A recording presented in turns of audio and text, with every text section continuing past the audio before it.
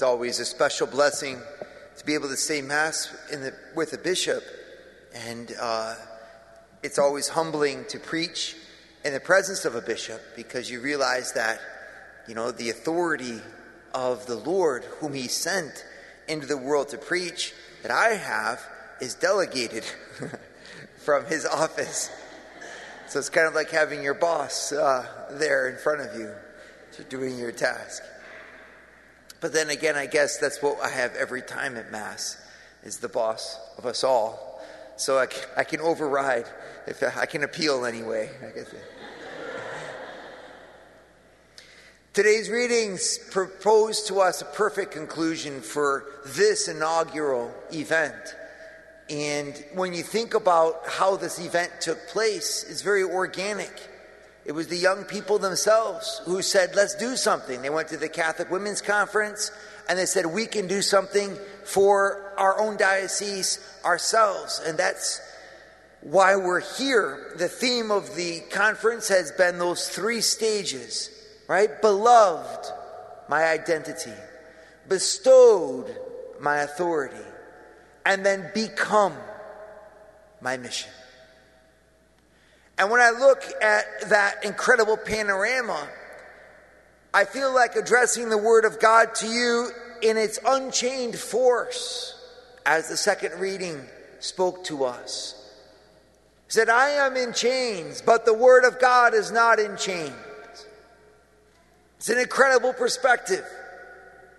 The freedom with which God bestows a vision of hope. The lavishness with which he bestows his Spirit on his people. God gives the Spirit without measure, it says in the Gospel of St. John. Without measure. A spring of living water, John 7, gurgling up unto eternal life within the breast of all those who believe in him.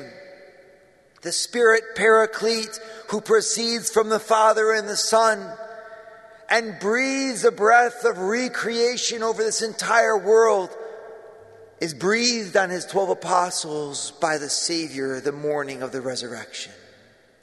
Peace be with you. In the gloom and the darkness of our vision of ourselves, Christ comes like a tiger, and he stands before each one of your hearts today and knocks. Open the door to me, my sister, my bride, my beloved one. Come, for my hair is wet with the dews of the night, and my locks with the waters of the evening. You are my precious one, whom I have called to hope. The readings are replete with hope today. Naaman the Syrian, gonna die. Terrible prospect in front of him. Dares to follow the word of the prophet who says, go into the river and wash 7 times. And he says, well, wait a second, that's just way too simple. I could have done that back in Syria. Aren't the waters in Syria purer than the waters down here? I mean, that's a nice little attitude to have. Storms off. The prophet's like, whatever, bro. Whatever. Choice is yours. And Naaman comes back, obeys the word of the prophet, and lo, is healed by the power of God and brought back from the verge of death by a miracle, because God wanted him well. St. Paul, having his hands bound in chains, being treated like a criminal, being embarrassed, being unjustly accused, being persecuted for his faith, allows his heart to seize onto something beyond the limitations and beyond his fetters. He sees the city of God. He says, my hope is like an anchor that I cast beyond the veil. I don't see the other side, but I know this: if I remain faithful, he will receive me. If we die with him, we will rise with him. And if we rise with him, we will reign with him. Hang on to this word, says Paul. It's crazy because in some of your lives, you feel bound. Student debt holds you bound. What can I do? Oh, the banks, oh, the debt, You feel bound because your social setting. I always wanted to be the cool one, but maybe I'm never going to be the cool one, You feel bound because of your physicality. You feel bound because of whatever. And those chains speak to you. They say, stay in this prison. Well, I know another one who speaks to you today. The Holy Spirit of God, who is free and above and beyond the drama of our lives. And he says, be not afraid. I am the first and the last and the living one.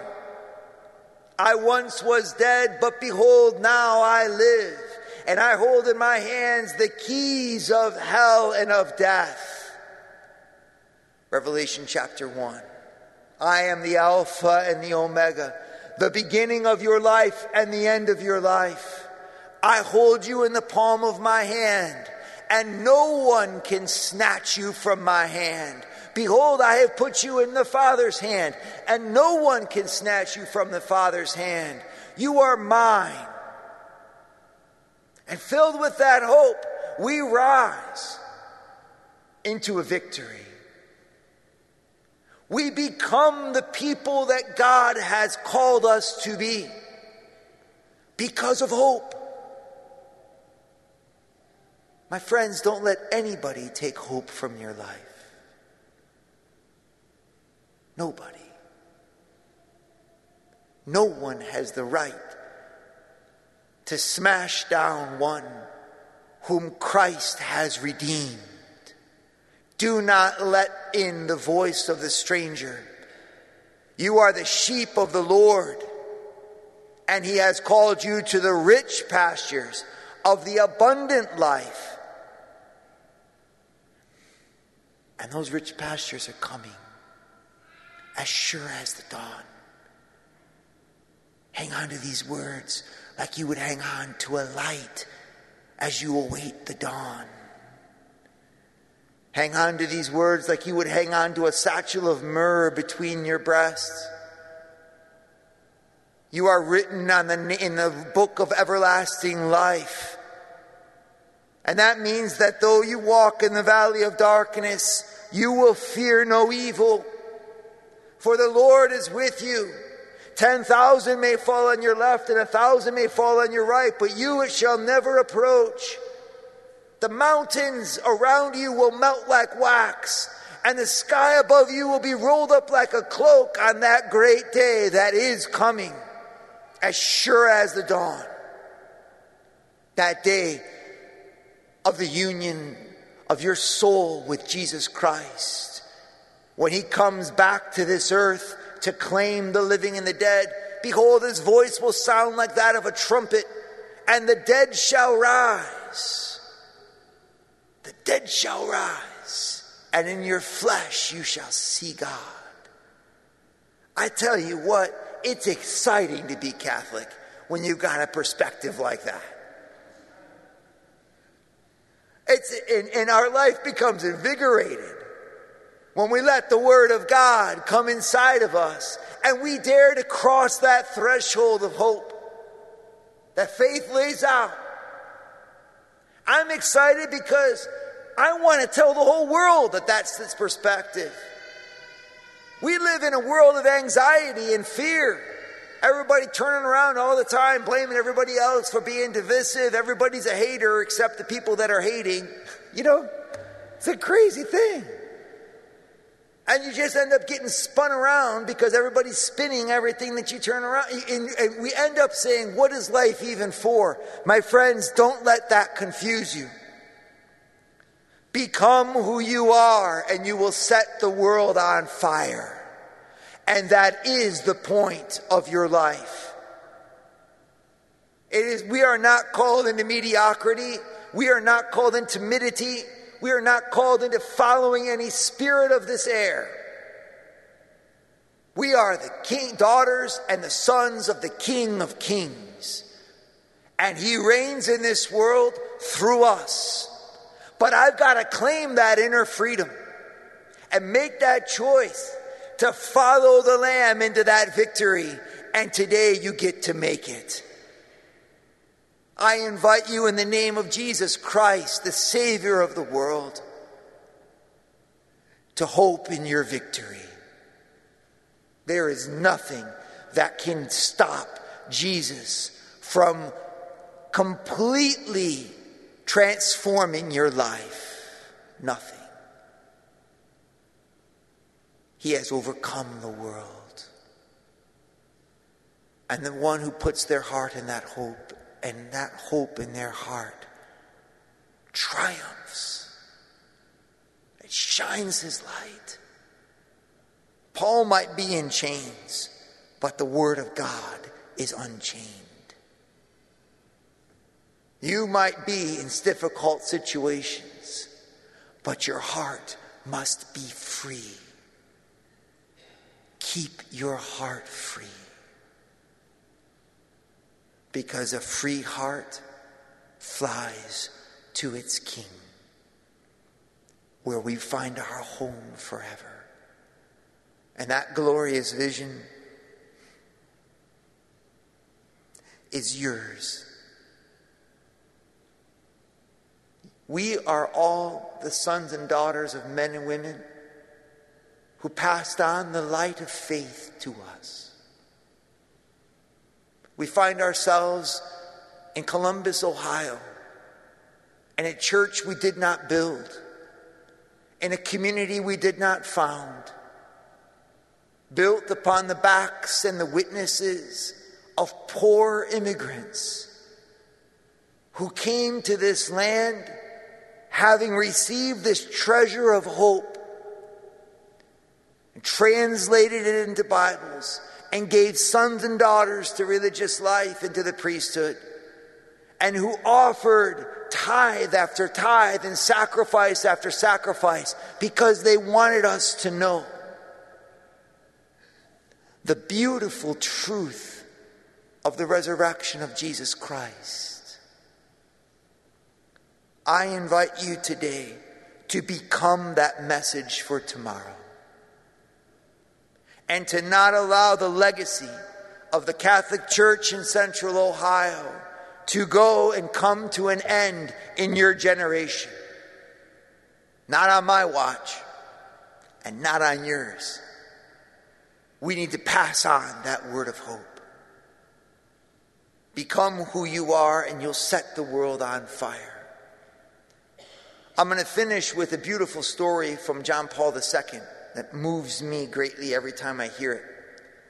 And since I'm the only one that says it, I get to move myself greatly. It comes from the origins of World Youth Day. And when he first wanted to go to World Youth Day, he approached the bishops in France, and they said, it's not going to work. And maybe they were right. Maybe they were pessimistic. I don't know. But the Holy Father moved on and said, that's fine, I'll go to Spain. Must be nice. Be the Pope. So they called the bishops in Spain. And they said, oh, Holy Father, we'll try. But they anticipated 70,000 coming. 70,000. I mean, it's slightly less than a rock concert. But then again, let's not push our luck. After all, look at the kids. They don't go to church. They don't believe. They do this, they do that. Negativity, pessimism. John Paul II said, fine, if you're willing to give it a shot, let's do it. Optimism and hope. It wasn't 70,000 who came. It was 500,000 who came. Something like 8 times the number that was anticipated showed up. Europe had never seen anything like this. The young people with the Pope, loving the church, loving Jesus Christ, dancing, singing, no crime. A journalist came to see the Holy Father and he said, why did you come? What did you come to see? And JP2 responded, I came to greet the martyrs of the third millennium. I came to greet the martyrs of the third millennium. You have two ways of looking at your lives, my friends. You have two ways of defining yourselves. You can listen to the voice of despair, the voice of the accuser, or you can listen to the voice of God. The voice of the accuser will tell you what you're not and what you cannot become. The voice of God calls you to become what you are. The martyrs of the third millennium, the valiant witnesses to Jesus Christ here and now in Columbus, Ohio, 2019. Rise, let's be on our way.